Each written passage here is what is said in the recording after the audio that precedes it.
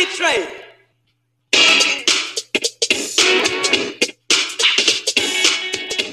Yes. All aboard the A-Train Sports Talk Podcast. It's the train that's building up a head of steam, picking up passengers along the way. It's your conductor, Anthony Smith, the host of the A-Train Sports Talk Podcast. So grab your ticket, get on board, enjoy the ride. This train is going to take you on a journey unlike ever before. Buckle up. The show is about to begin.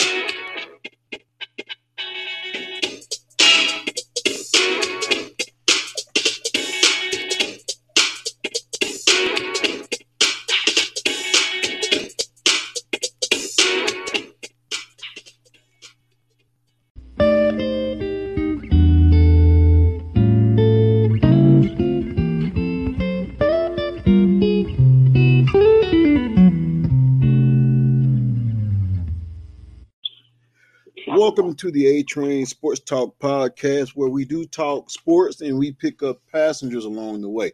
However, sometimes the passengers that we pick up isn't always sports related. And this month is Mental Health Awareness Month. And my guest I have on today really needs no introduction, as he has introduced himself already once before on my show. Former basketball coach, and now is a keynote speaker, speaking on mental health issues, depression. As a matter of fact, he is a man that has overcome obstacles in his own life and is unashamed to share them. He's none other than, I like to say, my good friend and my brother, also in Christ Jesus, none other than Mark Potter. Coach? How you doing, man? It's awesome to have the opportunity to get a chance to speak to you again and to your audience, and I look forward to it. Having the opportunity to hopefully impact in some small way. You know what I mean? Well, as we get the message out, and who better to speak on this than you yourself, because you were sharing last time how you had overcome some issues yourself, and one of the things is when you're going through this, you have to realize that you're not doing it alone. And I think that's where a lot of people fail to realize that they get into that mindset that, especially being a male figure, just deal with it. That's right. But it's more than just dealing with it. So I'm going to yield the floor and let you have it. Well, I appreciate it. I don't know how long you want me to talk on that. Whether we want, are we going 30 minutes today, or how long are we going? Yeah, we're basically going to do 2 segments, break them down in 15 minutes. So, okay. And you got your notes, so I'm going to let you actually lead the train. Yeah, well, I appreciate that. I guess I'm used to that. Being a head coach for as many years as I was. You brought up the. Just that stigma that is attached, to mental health issues. And, we talk to somebody almost daily, and I say we, my wife and I, as far as somebody might call or text or, and just have some questions. And a lot of times my name is brought up because I have gone public, with my own personal journey with severe depression, at the height of my coaching career. And, I thought I'd share a story about kind of what you said and how you related, many males, but also many females. I mean, it depends on where you come from and all of the things that go with that. But most of us are taught, like, you know what, let's not talk about mental health issues because that's something we keep in behind closed doors. And we don't want anybody to, think that, we might have something going on with us and all of those things. And I might say that I do not question people that are completely silent when it comes to that. Here's what I want to impact people with, though, is the fact that, and you said this, that people have to know they're not going through it alone. Right. They have to know that there's many, many, many other people that are struggling with different types of issues. Mine was severe depression and anxiety.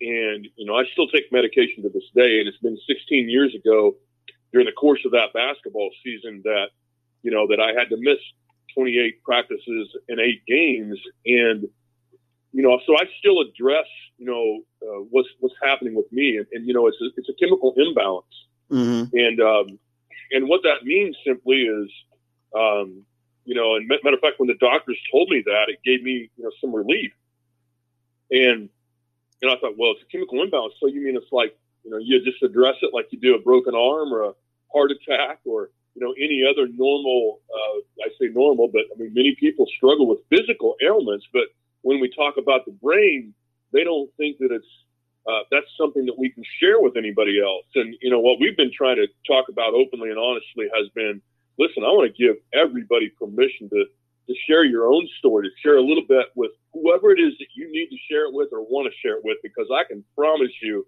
when you share a little bit of your own personal journey, it will impact somebody else. It will impact them in a positive way. It's, since COVID hit and all the, what they're saying, statistically anyway, is that alcohol sales are up 54% from what they were prior to COVID.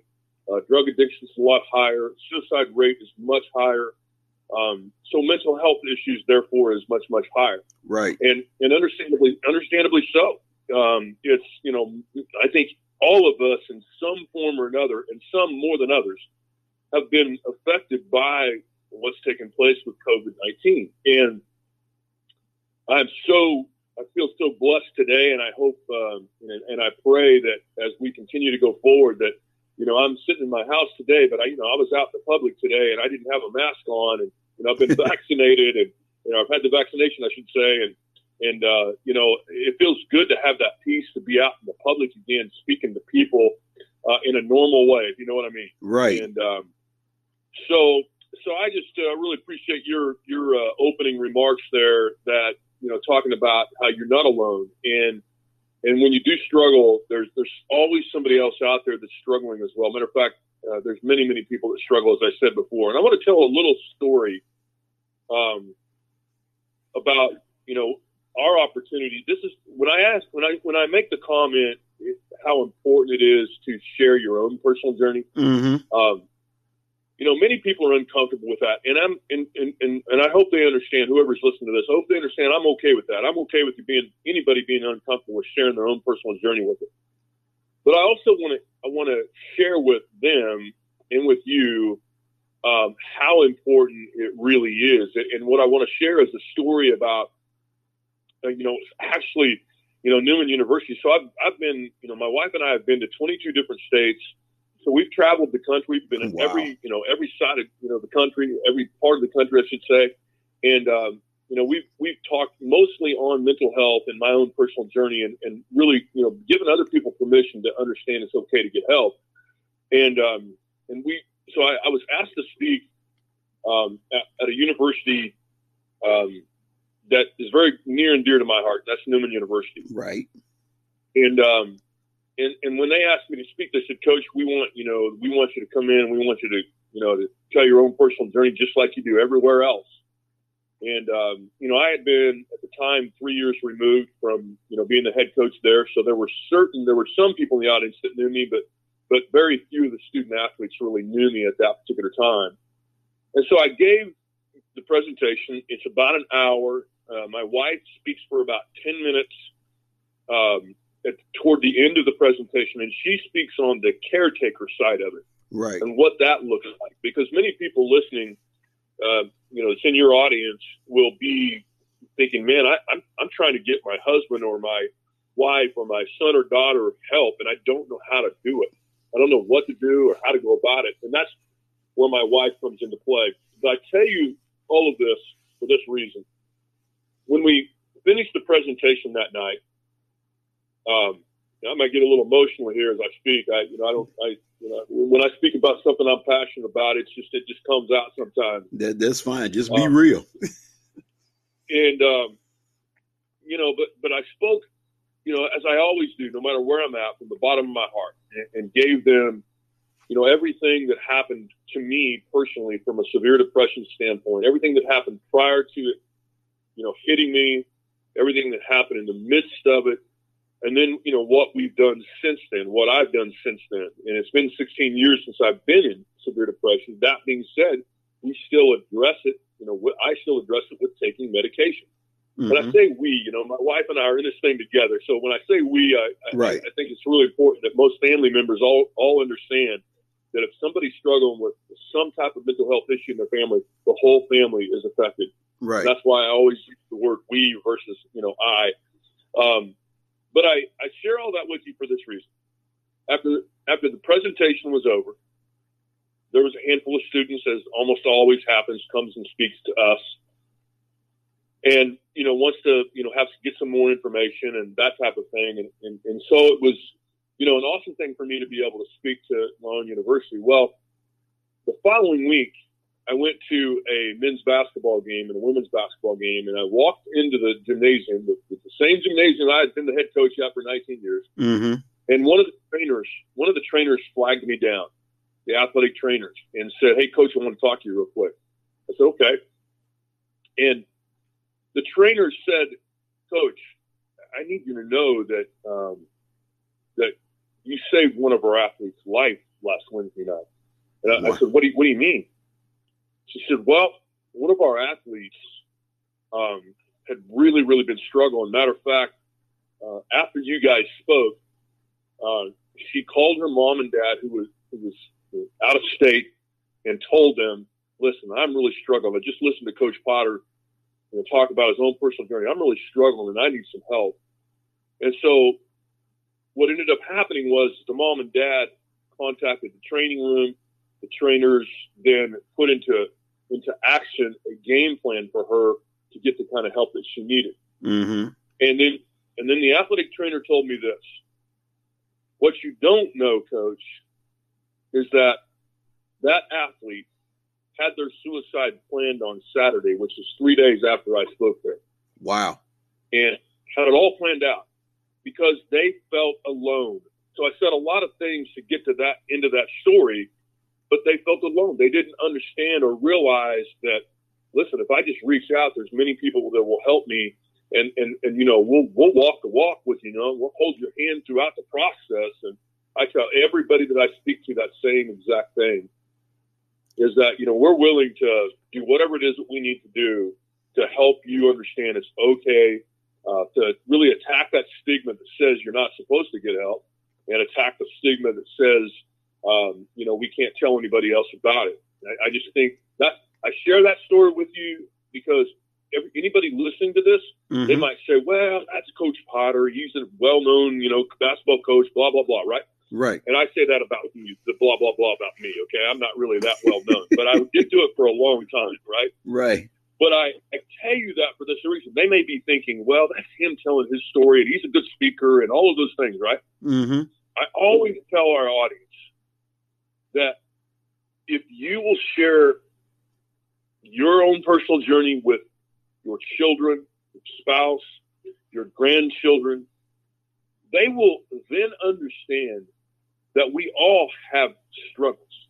Right. And I think that's where we've missed it, is that we as adults have said, I can't show weakness to my children or to my grandchildren. And quite frankly, I don't see that as weakness anyway. I see that as great strength, being able to admit the fact that, I've had struggles in my life. Mm-hmm. And guess what? And, I have a 6-year-old granddaughter just sitting in the other room in there. And I don't know when that age is going to be, but it's going to be really soon that I'm going to sit her down and I'm going to speak to her openly and honestly about my own personal journey.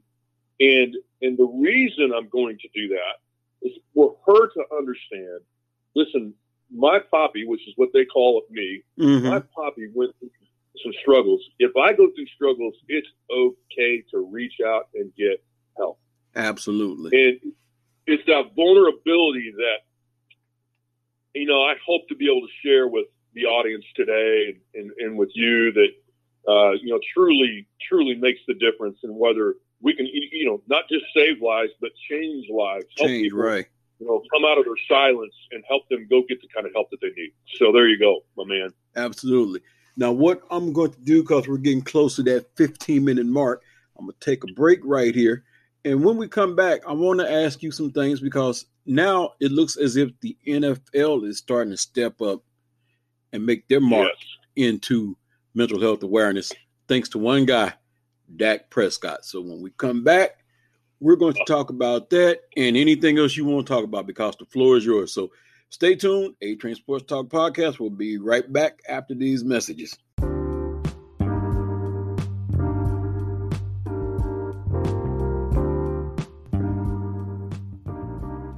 May is National Mental Health Awareness Month.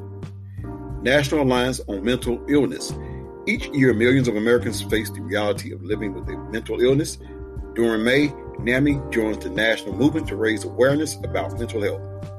Each year, we fight stigma, provide support, educate the public, and advocate for policies that support people with mental illness and their families. You are not alone. For 2021's Mental Health Awareness Month, NAMI will continue to amplify the message of you are not alone.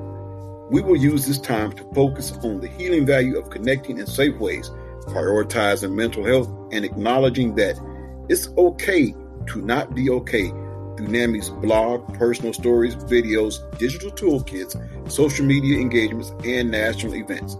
Together, we can realize our shared vision of a nation where anyone affected by mental illness can get the appropriate support and quality of care to live healthy, fulfilling lives. A nation where no one feels alone in their struggle. Help us spread the word through awareness, support, and advocacy activities. Share awareness information, images, and graphics for hashtag MHAM throughout May.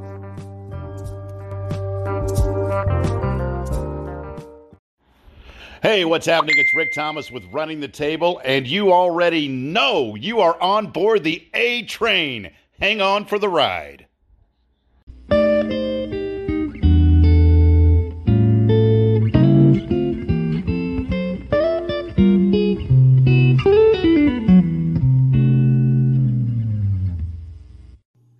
Welcome back once again to the A-Train Sports Talk Podcast. A special guest, keynote speaker, a husband, a father, a grandfather, and just a people person and a friend to mankind, Coach Mark Potter. And I'm stuck with saying coach because that's what I've known you as for such a long time, but it comes with time. Eventually I'll say speaker Mark Potter. Honestly, I'd rather you call me coach. Okay. People ask me that all the time, and when I grew up, when you and I both grew up, there was a respect when you called somebody coach, right? And I hope to continue that on a little bit. I hope I have that same respect as I continue on with whatever it is that I do. But I was a head coach for 30 years, yeah, and so that's always a great thing to me. And don't get me wrong, if people don't call me coach, I'm good with that too. But it's always just it's like, man, I feel, because I never forget my old high school coach. Right. Just the respect that he had. And, every coach that I've ever had, I ever played for, or any coach that I know, I always call them coach. Right. And I learned that lesson too. And then we're going to get on back into this. But I was at Wilbur Junior High. It goes to tell you how old I am because now they call it middle school. And there was a coach there by the name of Coach Nash. See, I can't even say his first name, and I know his first name. But yep. I was getting beside myself. As my dad used to say, I was getting a little bit too big for my britches. And I started calling Coach by his first name. And he didn't really say nothing until the cheerleaders came into the men's locker room and we saw a glimpse and we was hoorahing. And Coach lost his cool. He came in there, quieted us down, and then he called me out. He said, and Smith, he didn't call me by my first name. He said, Smith, you're going to get in trouble about calling me out by my first name. And he said, next class, we're having cake and ice cream. Now, I'm trying to figure out what cake and ice cream was. The next class came, we had our regular activities. But a couple of days later in gym class, it was boot camp. I never called him by his first name no more. Every time I seen him, and if I see him today, hey, Coach, how you doing? Respect. Yeah. Well, I think, and I have a lot of respect for that. And so anyway, that's a whole nother story. Right. But, prior to the break there, you mentioned Dak Prescott. Dak Prescott. And like we were talking about whether we'd talked much about that the time before when I came on your show and on your podcast. Yeah. And I don't, even if we did, I want to talk about it again. Right. Because of the significance that Dak Prescott, what he means to not just the NFL, but what he means to all of America in regards to severe depression and anxiety and the struggles that go along with that. Because when we see Dak Prescott, you know what we think of? We're all guilty of this. We think, man, starting quarterback, NFL, he's got all kinds of money. He doesn't have any problems. And if he did, why would he have any problems? Right. We're all guilty of probably saying that at some point. And I think it's really important to point out, and, I hope this comes across okay, but it's important to point out that when there are fans out there that get after, especially the NFL players, because, they're huge fans and they go on social media and they talk negative about certain players here and there. Well, all of those players have to go through that at the highest level. Yeah. And so when you're Dak Prescott and you're the quarterback for the Dallas Cowboys, now you can multiply that times probably 10 from other normal NFL teams because he plays for the Dallas Cowboys. They're America's team, so to speak, right? Right. Back in the day, obviously, they had the Cowboys on all the time. Well, I tell you this, I got a message from one of my best friends when that all went down with Dak Prescott and Skip Bayless. And the reason I'm bringing up Skip Bayless, most people know he has a show on ESPN and he gives his own opinion on certain things. And I've been a long time since I've been that fired up. But Skip Bayless on his show said after Dak Prescott had gone public and talked openly and honestly about his own struggles. Okay, so he had come out and he had talked about it openly and honestly. And Skip Bayless goes on his show and he basically annihilated Dak. Yeah. And I was fired up at another level because I'm just like, you have no understanding. He said this. He said, I don't think a quarterback of an NFL team, a guy that is leading a team, should be showing the type of weakness that Dak Prescott showed. That was what his comment basically was, without quoting him exactly.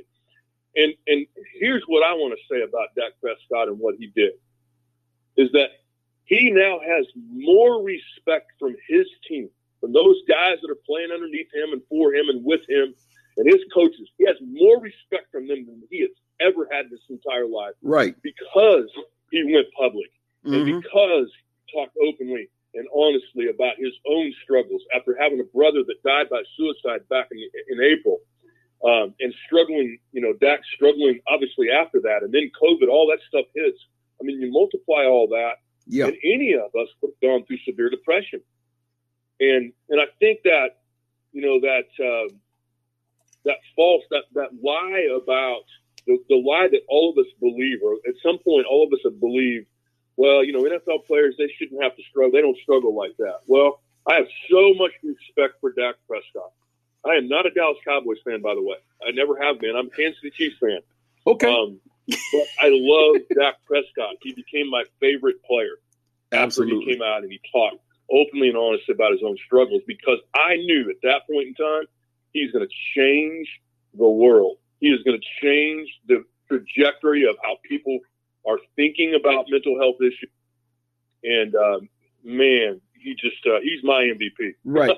And the thing you said about Dak was, you said he has gained the respect of basically the Dallas Cowboys organization, but it has even gone beyond that. There were players that he played against that said, thank you for opening up. Now I can share so it's like he was the one that got the ball rolling.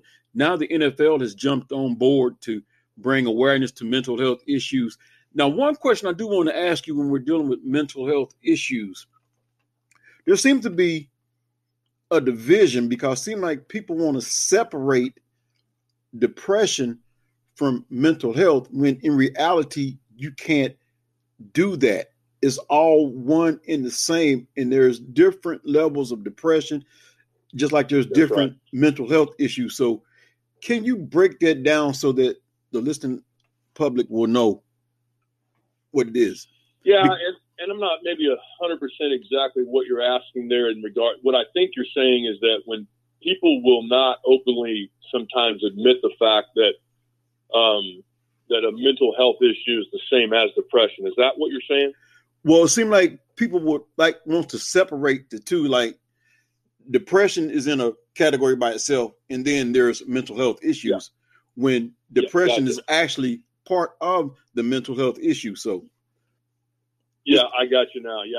Well, I mean, you said it best, and the only way I can break it down is that there are who knows how many different types of mental health issues that you could put underneath mental health issues, right? Or mental health problems, whatever you want to say, or just, mental health awareness issues, whatever you want to say.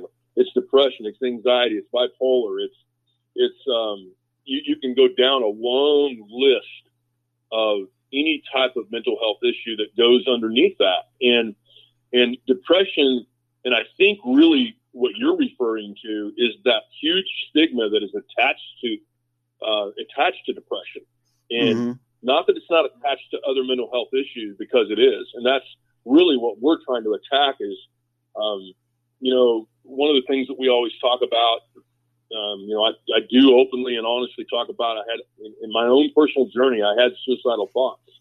And it's not an easy thing for me to tell people. Well, the reason I share that with everybody is that, nobody would think Coach Potter or Dak Prescott or you or my wife or you, whoever, they wouldn't think they would have like actual, especially a people person, somebody that loves people, that enjoys speaking to anybody and everybody.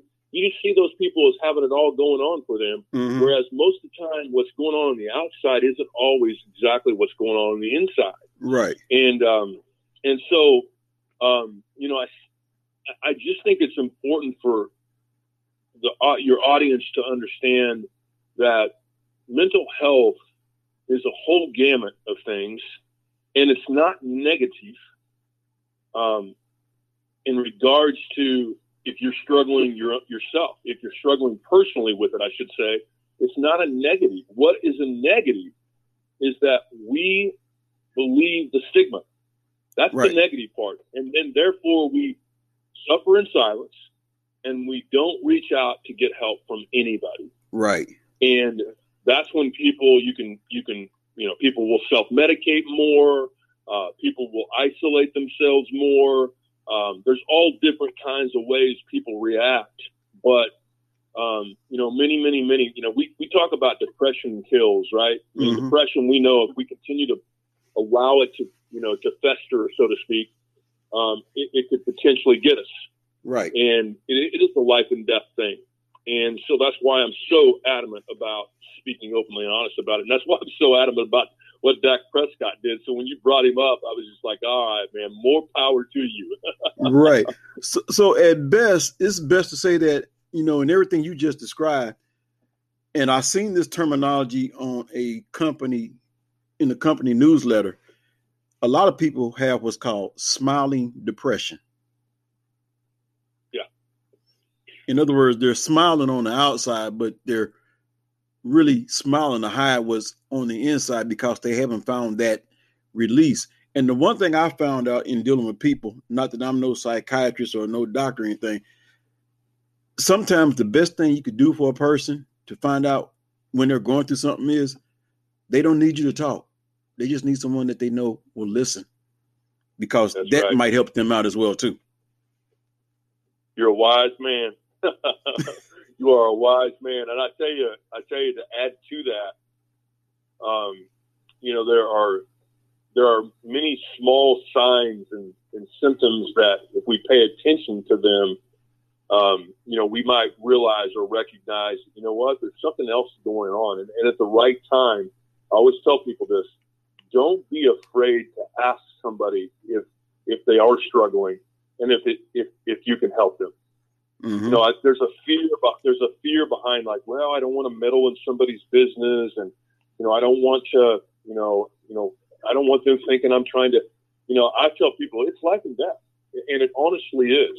And we don't know whose depression might end up creating, the suicidal thoughts, and therefore somebody leading to suicide. And so that's why I talk openly and honestly about it. That's why you and I just said it like it was. Right. It's, people struggle, and it's normal for people to struggle. And so I'll say it one more time. It's absolutely normal to struggle with a mental health issue. Absolutely. But what we want to really emphasize is that what's not good or not normal, however you want to say it, is not doing something about it. Right. That's where you really want to make sure everybody hears, listen, you don't have to feel that way. And I honestly, with my own personal journey, I didn't know that. I just thought my anxiety level, that's just the way it was.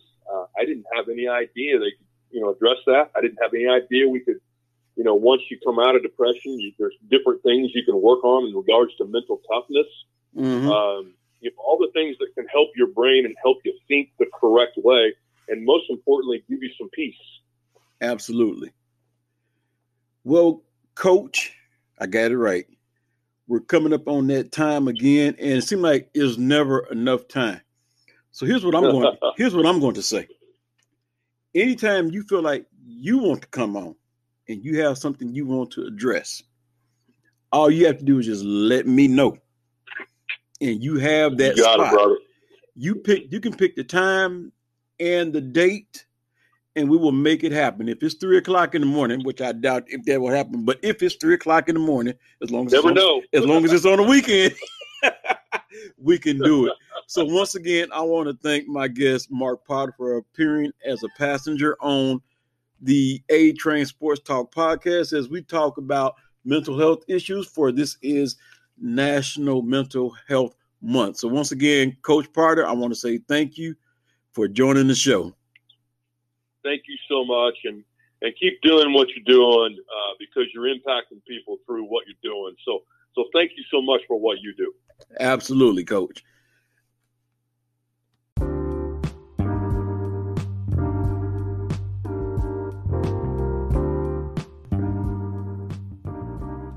May is National Mental Health Awareness Month.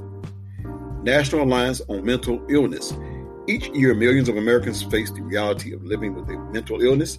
During May, NAMI joins the national movement to raise awareness about mental health. Each year, we fight stigma, provide support, educate the public, and advocate for policies that support people with mental illness and their families. You are not alone. For 2021's Mental Health Awareness Month, NAMI will continue to amplify the message of you are not alone. We will use this time to focus on the healing value of connecting in safe ways, prioritizing mental health, and acknowledging that it's okay to not be okay through NAMI's blog, personal stories, videos, digital toolkits, social media engagements, and national events. Together, we can realize our shared vision of a nation where anyone affected by mental illness can get the appropriate support and quality of care to live healthy, fulfilling lives. A nation where no one feels alone in their struggle. Help us spread the word through awareness, support, and advocacy activities. Share awareness information, images, and graphics for hashtag MHAM throughout May.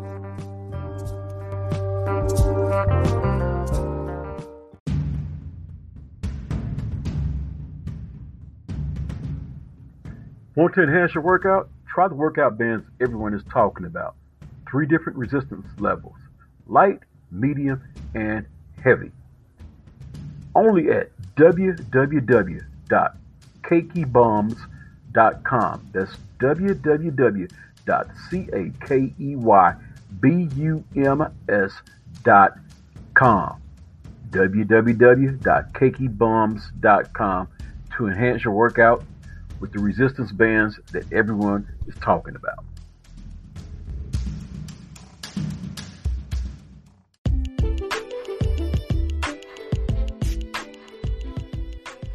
Anthony Smith here with A-Train Sports Talk Podcast, your conductor. Just want to let you know that this podcast is listener supported. That's right, driven by you, the listener, who want to support. So click on that support button down there. You have three options: 99 cents a month, $4.99 a month, or $9.99 a month will get your ad rent on this podcast. So click the support button. Your support will be greatly appreciated. Once again, Anthony Smith with the A-Train Sports Talk Podcast. Hey, what's happening? It's Rick Thomas with Running the Table, and you already know you are on board the A-Train. Hang on for the ride.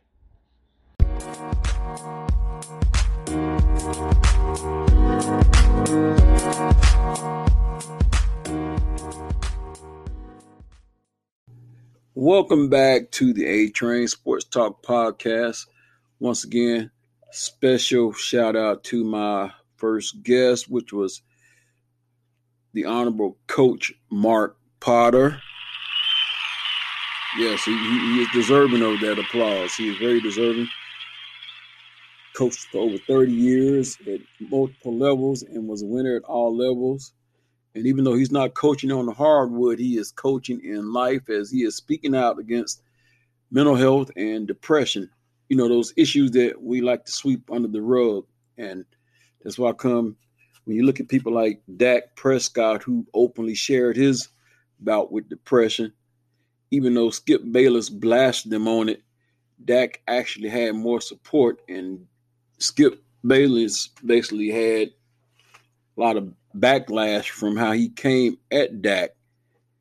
So, once again, very special thanks to my good friend, Coach Mark Potter, for coming on and using this platform to speak on those and open up his own self as well, too.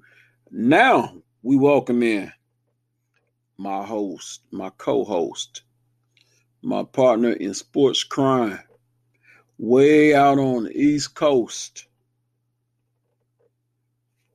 my man Smokey. Smokey, welcome aboard the A-Train.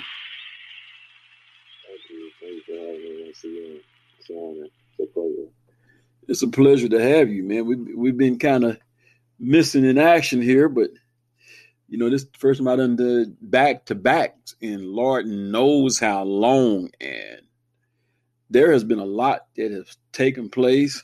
You know, while we were off the air, you was talking about Julio Jones because rumors have ran rampant. I heard about it from one of my coworkers. And Julio Dallas, let's just say it, not going to happen. Safe bet to say it's not going to happen. Would you agree? 100% agree, because he said it himself earlier today on Undisputed with Skip and Shannon. Uncle Shay called Julio, and he asked him straight up, Julio, do you want to be a Dallas Cowboy? And Julio said no. But it was a good tease, though. I mean, it said he was spotted wearing a Dallas Cowboy jacket or hoodie of some sorts. So you can understand why people would be in a frenzy. But I guess my question would be is, why would you do that anyway and bring that kind of attention to yourself? Right. Or is that your way of saying, hey, I'm supporting my guy that's in Dallas that used to be in Atlanta? Is that what that is? Is that a show of support? No, I think Julio is doing the right thing. He knows if he wore a Dallas Cowboys sweatshirt to get a spot in Dallas, that's going to create. He's going to bring his demand to the forefront in the media. So now what he did was say, "Hey, Uncle Shay, call me, and I'm let them know that I want to be traded." You know. So basically, yeah. So at best, this is kind of stealing some of the luster from the Aaron Rodgers sweepstakes now, huh? Mm-hmm. So let's play devil's advocate. Where can we possibly see Julio Jones going? I mean, realistically, I think that the Indianapolis coach should be making a move for him. That's one of the names I'm hearing. Yeah, so if I'm the coach, you just got Carson Wentz. You want to, make him a reclamation project or whatever. Build him a solid team around him. Get a Julio Jones. You got a good offensive line. You got a good running back. You got T.Y. Hilton's getting older. You got Michael Pittman out there. Then you can add Julio Jones to the mix, and you can have an elite offense. Let's see, Baltimore. I mean, it makes sense to Baltimore as well. They're lacking a top playmaker that can take the top off the defense. That's a big body receiver. They got Hollywood Brown out there, but he's small, compact, kind of shifty, but he's not really, that big receiver that they need with Lamar Jackson.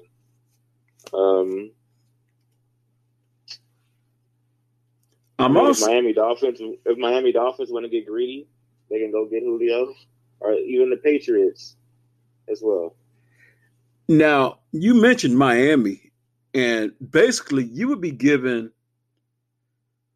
Tua Tagovailoa. I think I said that right. You would be giving him additional weapons because they picked up the receiver out of Alabama, one of the receivers. Which one was it? Jalen Waddle. Jalen Waddle. Then if you add a Julio Jones to the mix, you're basically saying to Tua, all right, we got the tools that you need. Now what can you do? And then not to mention, they already have Devontae Parker. But now as a receiver. And they got a good tight end, Mike Gesicki. So, hey, if I'm Miami and you want to go all in, go get Julio. Right. But I think it's going to cost them like a first rounder though. So I don't know if they're going to do well in the part with the first rounder. Right. For a 32-year-old wide receiver. Now here's another scenario too. I'm hearing another team name, San Francisco 49ers. That's possible. That'd be nice, actually. That'd be really scary. Now the question is, who would he be catching passes from? Would it be Jimmy G or would it be Trey Lance? Now, granted, last year's 49ers edition, they were racked and riddled with injury, including Jimmy G. But we also seen what Jimmy G can do when he's healthy and stand upright and got protection. You can't take away the fact he led them to a Super Bowl. Granted, there were other components and factors that got them to the Super Bowl, but he was one of the main reasons. And everybody still want to lambaste him because of that one pass. And like we said off air, what quarterback, great or least great, hasn't made a questionable throw? Tom Brady himself, he made some questionable throws. I mean, think about his Super Bowl record. He made some questionable throws against the New York Giants, not once, but twice. If you look throughout the history, Terry Bradshaw, I'm pretty sure he's not batting 1,000. Roger Staubach, he's not batting 1,000.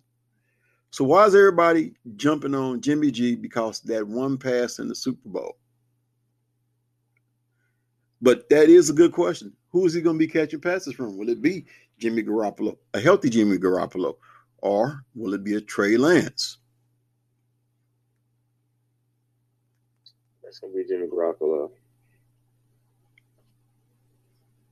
Because all the the 49ers will do a disservice to themselves and Trey Lance to start him this year. It'll be Jimmy Garoppolo. Because, right. No, go ahead, my fault. Because one of the things that's being talked about, you do not draft a player that high to sit him on the bench. And all it takes is for Jimmy G and that offense, let's say they get a Julio Jones, to just start sputtering. And you're going to hear the cat calls. And then you're going to hear, we won't trade Lance. We won't trade Lance. So is Jimmy G in a predicament where you either perform or it's bust?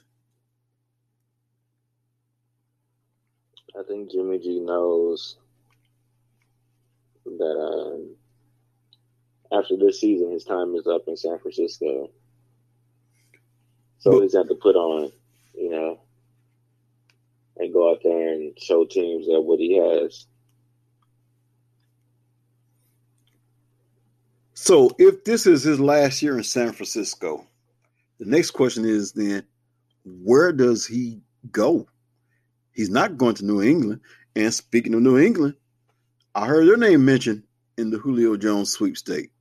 And I think it's also been said that Julio Jones wouldn't mind playing with Cam Newton. And I'm pretty sure if Bill Belichick is caught wind of that, I'm pretty sure he's probably doing his due diligence and trying to figure out, if that's the case, what can we do to get a Julio Jones? And that would do wonders for Cam Newton's aging career. I'm not going to say failing, because they didn't put much around him last year. So he pretty much he didn't have nobody to throw to. So he pretty much had to be the running attack as well too. But what would that do for his career at this point if you add a Julio Jones to the mix? But it's going to take more than Julio and Cam. They're going to need some more, right? New England already got New England offensive line. Offensive line is going to be a top unit. They have the 2 tight ends and Hunter Henry and Jonnu Smith. They just picked up this offseason. So how Bill Belichick loves his tight ends. Aaron Hernandez and Rob Gronkowski. So he has 2 playmaking tight ends at his disposal. And if you add a Julio Jones to that mix, it's always that's just to expand his arsenal and just make Cam more lethal. I think Cam just needs to show people that he can just still throw from the pocket and not run. He's getting older, his body's going to get a little bit brittle, more brittle and stuff. So he's going to have to be able to execute from the pocket to be successful in the Bill Belichick, Josh McDaniels system out there. Okay, that makes a lot of sense. So it basically remains to be seen. So is this a situation where, as Julio has put himself out there, does he call the shot where he goes? Or will this be like maybe some type of multi-team trade type of situation? I mean, what is the deal? Because as of right now, he's still basically under contract to the Atlanta Falcons. Translation, he's not a free agent.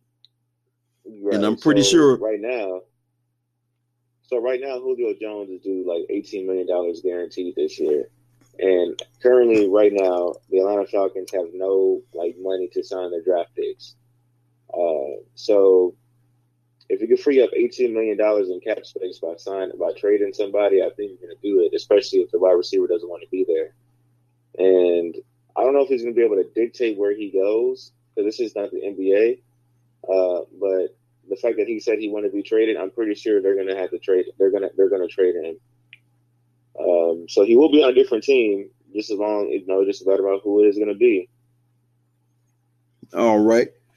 Now, I don't know if you have caught wind of this story, but I'm looking at it, and it was on my last podcast, and I'm pretty sure you might have had a chance to listen to it. If you haven't, we can do this one on the fly. But right now, the NFL is reviewing alleged comments made to Eugene Chung in interview. Mm-hmm. And right now, as this story goes, and we'll dive into this, the NFL is looking into alleged discriminatory comments made by a team official to former Philadelphia Eagles assistant offensive line coach Eugene Chung during a recent job interview. Now, when I brought the story up, the one thing Eugene Chung didn't do, he didn't name a team and he didn't name a person. He said he didn't want to, basically what he was saying was he didn't want to throw anyone under the bus. But things like this, we need to know who the team was, who the person was, because something like that need to be met with ramifications, consequences, and repercussions. So I guess the $1 million question is, why wouldn't he name the team?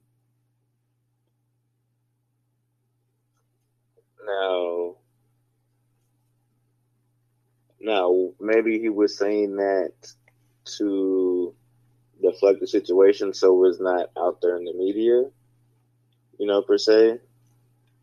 And then maybe you want to keep it indoors and wraps into the NFL circle. Because at that point, why mention anything if you're not going to come and tell us who did it or what were the circumstances surrounding it? Because that was pointless. You just kept that to yourself, So I think maybe that was just a comment made to the media, and he's just working in the background with the NFL. Right. That's just me. What do you think? Because it'd be pointless. Like, why say anything about it if you're not going to, tell who's responsible? And I can only speculate. But why is it that this story is basically according to the Boston Globe? Why is the Boston Globe even in on this? Because only thing close to Boston is the New England Patriots. We know they aren't looking for a head coach. At least not no time soon that I know of. Matter of fact, my theory is Belichick will probably coach till he die. Okay. I mean, maybe we can look at the teams that hire new coaches this offseason if it's their own down. But we may never know who the team is unless he says it. One thing we know, it wasn't the Washington football team because we know the ethnic background of their coach. So we know it couldn't have been them that would have made a statement like that. Right. But it goes like this. Chung, who is Asian American, said last week that when interviewing recently with an NFL team, he was told he was not the right minority. I'm laughing because that's just so ignorant. Like, what? I think I did a good job holding my laughter for 24 hours. Now I have to laugh right along with you because I'm still dumbfounded as to, and you never heard me go like this, but what in the hell is not the right minority? Right.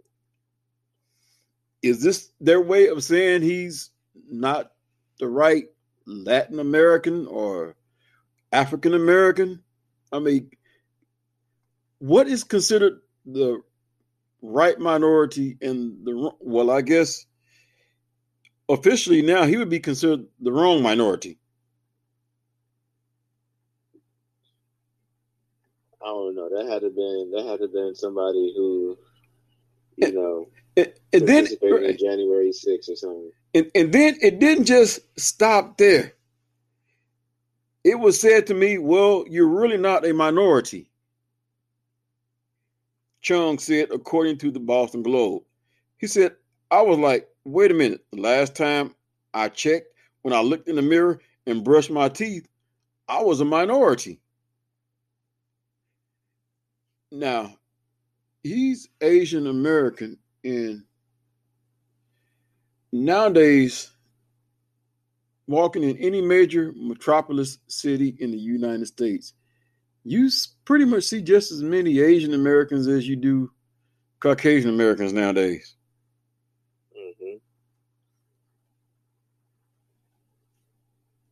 So I guess there is some merit saying that he really isn't a minority, if you look at it from that standpoint.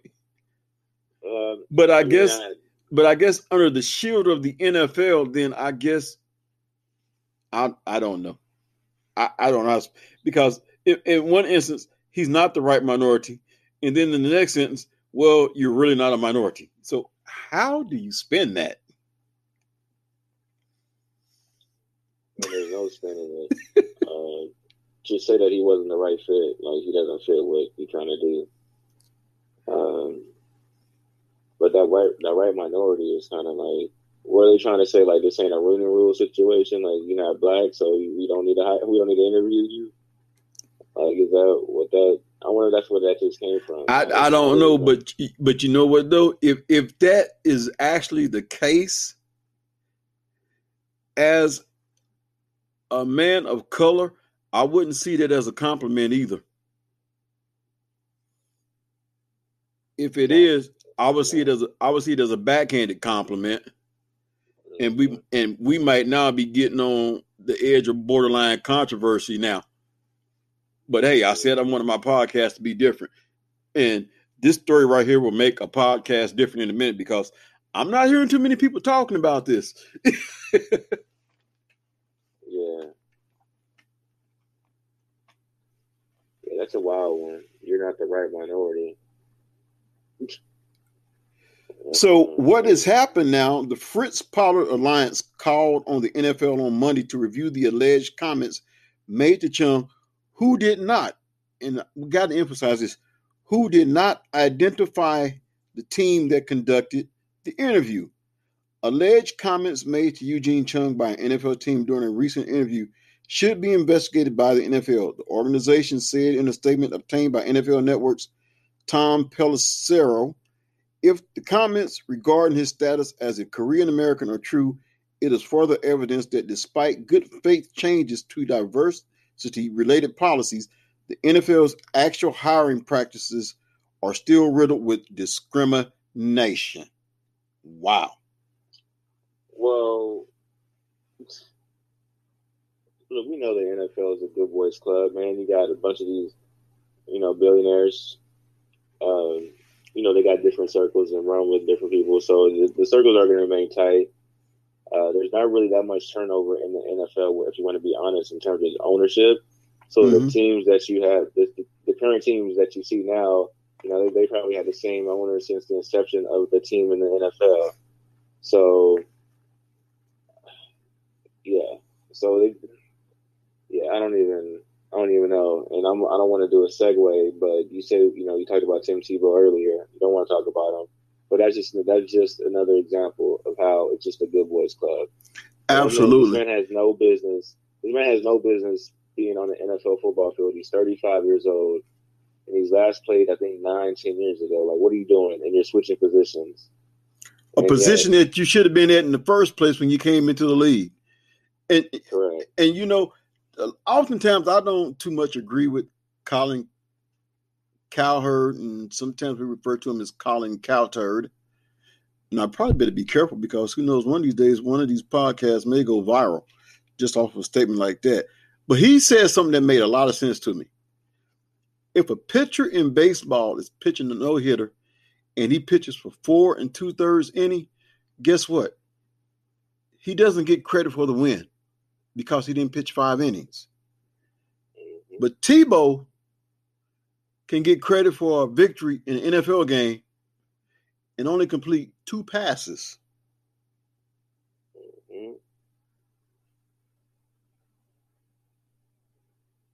So I had to play devil's advocate. So if he catches 2 passes, what does he get credit for then? I guess that's part of getting his pension now from the NFL, huh? Which now leads to this. How long do you think Urban Meyer will last in Jacksonville? Well, before we get there, because now that we brought Tebow up, I think the reason Urban Meyer brought Tebow in, because the only thing that Tebow is good for right now is jersey sales and being a gimmick. And as Colin Cowherd said, if Tim Tebow wants to be a gimmick the rest of his life, then so be it. But if you've seen jersey sales, and I don't even know how he even has a jersey yet, unless they've still given him a number 15 or whatever his number was. Did you know 85. Did you know that right now, Tim Tebow's jersey is the hottest selling jersey? It's selling now more than a Tom Brady jersey, Patrick Mahomes. If you check the record, he has the hottest selling jersey, and he hasn't even caught a pass as a tight end. And it's probably even guaranteed he'll make the final cut.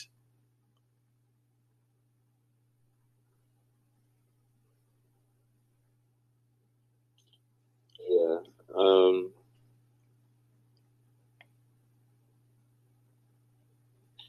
I don't really want to comment on Tim Tebow no more. That dude was that's just another example of privilege as well. And just the whole general of American society. That's just not right. And me personally, I have nothing against Tebow, the person. No. But once again, referring to Colin Cowherd, he said something that made a lot of sense too. People really don't care about Tebow's, religious platform. It's just the fact that he's a bad football player. And then he threw this out. He said, you look at Russell Wilson, and he's a very devout Christian.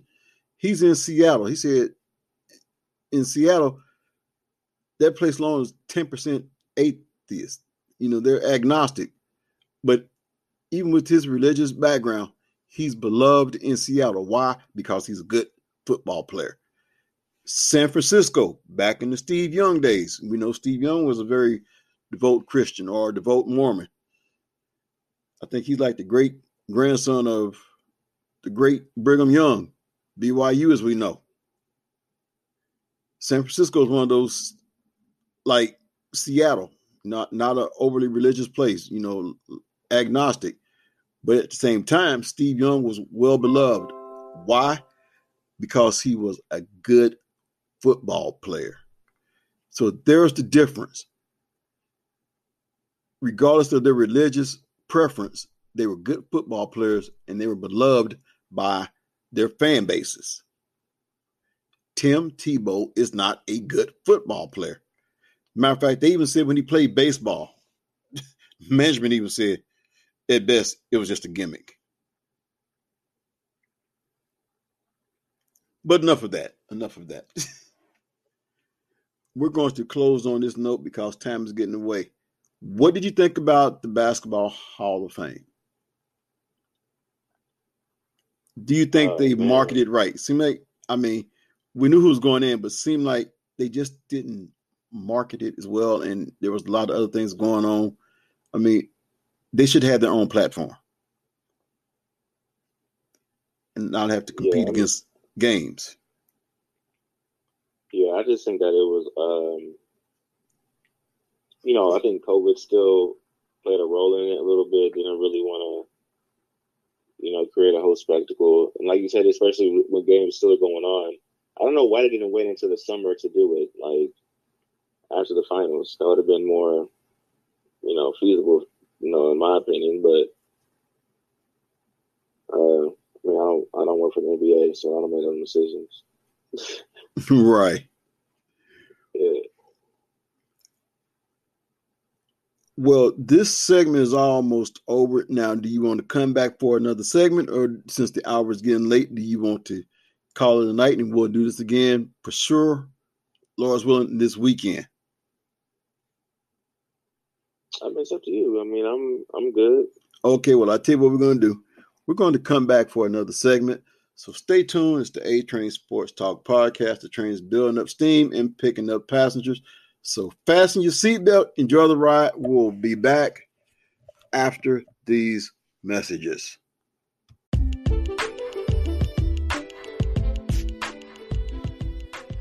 Anthony Smith here with A-Train Sports Talk podcast, your conductor. Just want to let you know that this podcast is listener supported. That's right, driven by you, the listener, who want to support. So click on that support button down there. You have three options: 99 cents a month, $4.99 a month, or $9.99 a month will get your ad ran on this podcast. So click the support button. Your support will be greatly appreciated. Once again, Anthony Smith with the A-Train Sports Talk podcast.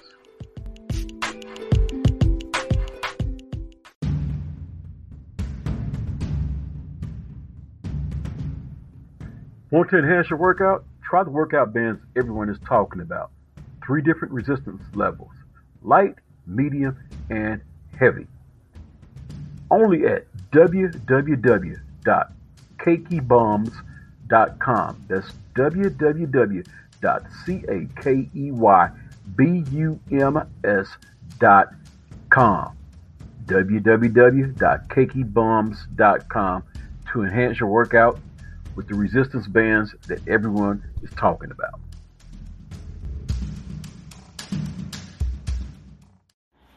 Hey, what's happening? It's Rick Thomas with Running the Table, and you already know you are on board the A train. Hang on for the ride.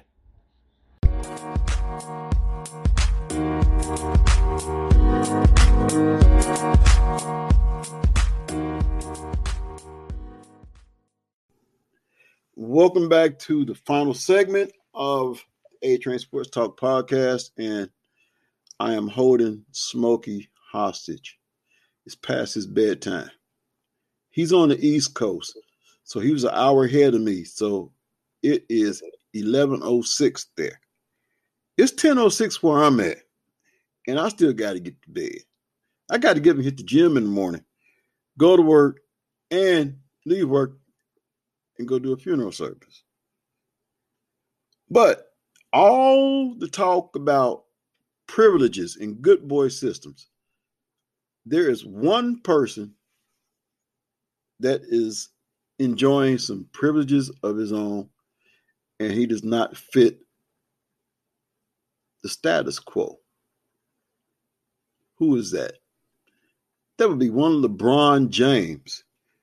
So the NBA explains decision to not penalize LeBron James for violating league's health and safety protocol. Los Angeles Lakers star forward LeBron James violated the NBA's health and safety protocols, but was not suspended for doing so ahead of his first-round series against the Phoenix Suns. James attended a promotional event earlier in the week for Lobos 1707, a tequila brand that he backs, per ESPN's David McNamara. This event took place before the Lakers played against Golden State Warriors in the play-in tournament. The league and the Lakers were made aware of the situation, but James has not been suspended since the event didn't rise to a threat level of virus spread. Are you buying or selling that? I'm selling it. The NBA is just a bunch of punks. So is this a situation then where, when it's all said and done, one player actually is bigger than the league itself? I just think that the NBA didn't want to touch that pot, touch the stove when it's hot, because LeBron has already, had his issues with the NBA in regards to the play-in and how the bubble works, so, he's the superstar, he's the face of the league, so you can't suspend him, but he should have, but you can't. And, when you think about it, since you mentioned the bubble, do you recall last year when they had the ruckus in Wisconsin and the Milwaukee Bucks was getting ready to play, and they decided, we're not going to even take the court. You notice how upset LeBron got because he said, didn't nobody confer with him? Mm-hmm. Do you see a situation where now this new crop of players are like, you know what, LeBron, we're sick of you.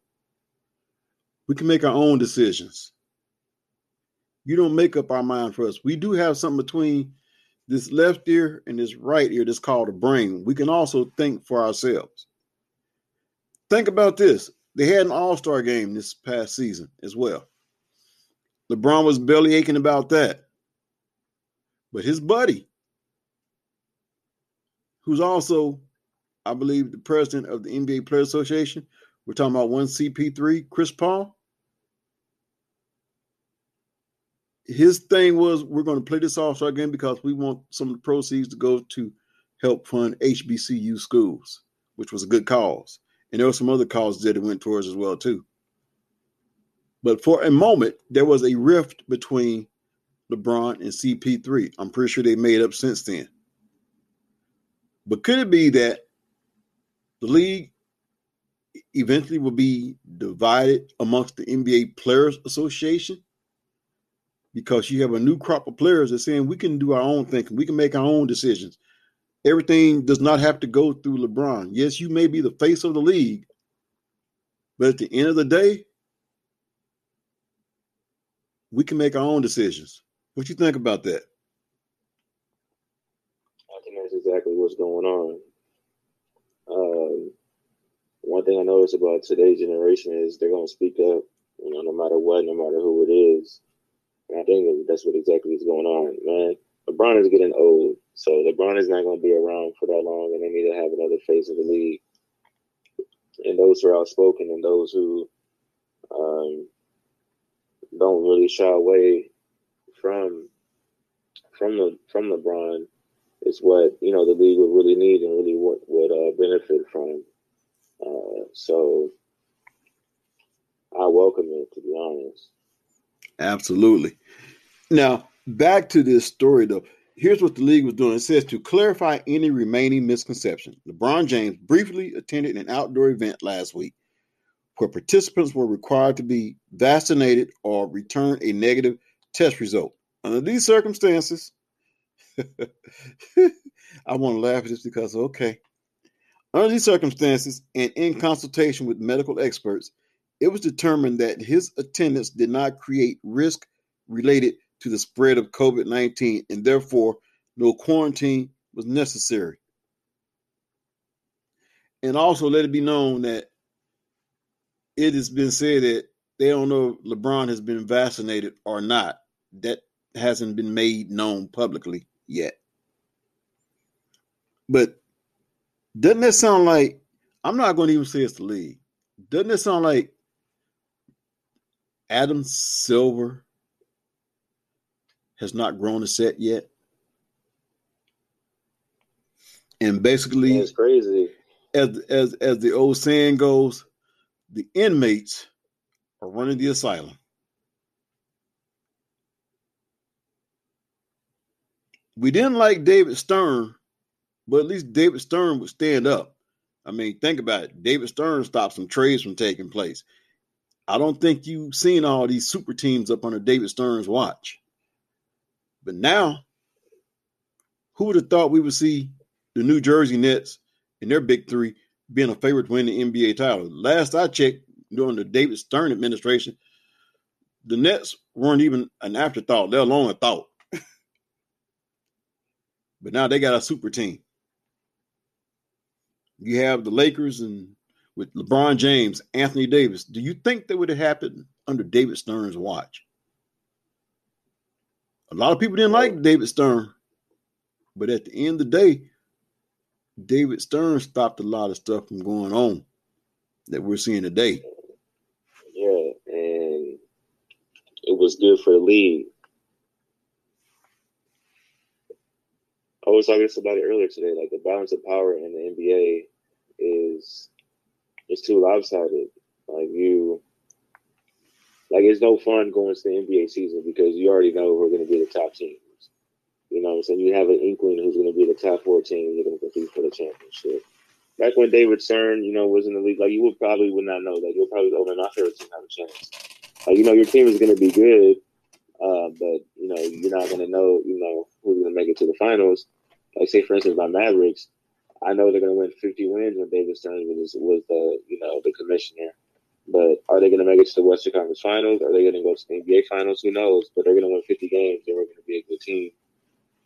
So now it's like, we're going to win 45 games, 48 games. We're going to be a 5 seed, and we're going to hopefully fight for maybe even just to make it to the Western semis or something. So it is what it is. But Adam Silver did some good things for the NBA. But yeah, he's a weak one compared to David Stern now. Well, Smokey, we're coming up on that 10-minute mark, and we know we both have obligations in the morning. But it was good to catch back up with you. Glad to hash some things out. I think this podcast session especially with the coach. I think it was a good one because what I'm looking at doing is I will have other guests on outside of sports, which means my podcast will probably have a little bit more diversity to it. There's a young lady I know, and I've already reached out to her. She has a magnificent story. I mean, I can't even begin to tell it. But I remember when she started her business, it was a cleaning business. And now she's gotten into modeling, and I believe she has a line of clothing coming out. I mean, I'm not going to even give y'all some of her story. That's all I'm telling. But when I bring her on, y'all will love it. I'm still going to be a sports-based podcast, but I will have other guests on outside of sports, which is going to make this train really catch some steam and will be coming to a city near you. But Smokey, man, I appreciate you coming on with me. We're going to do this again soon and very soon before we go see the King. That's right. That's right. Y'all take it easy. All right. So until next time, this train is signing off. You're listening to Anthony and Smokey on the A-Train Sports Talk podcast. We'll catch y'all at a later time and date. Peace.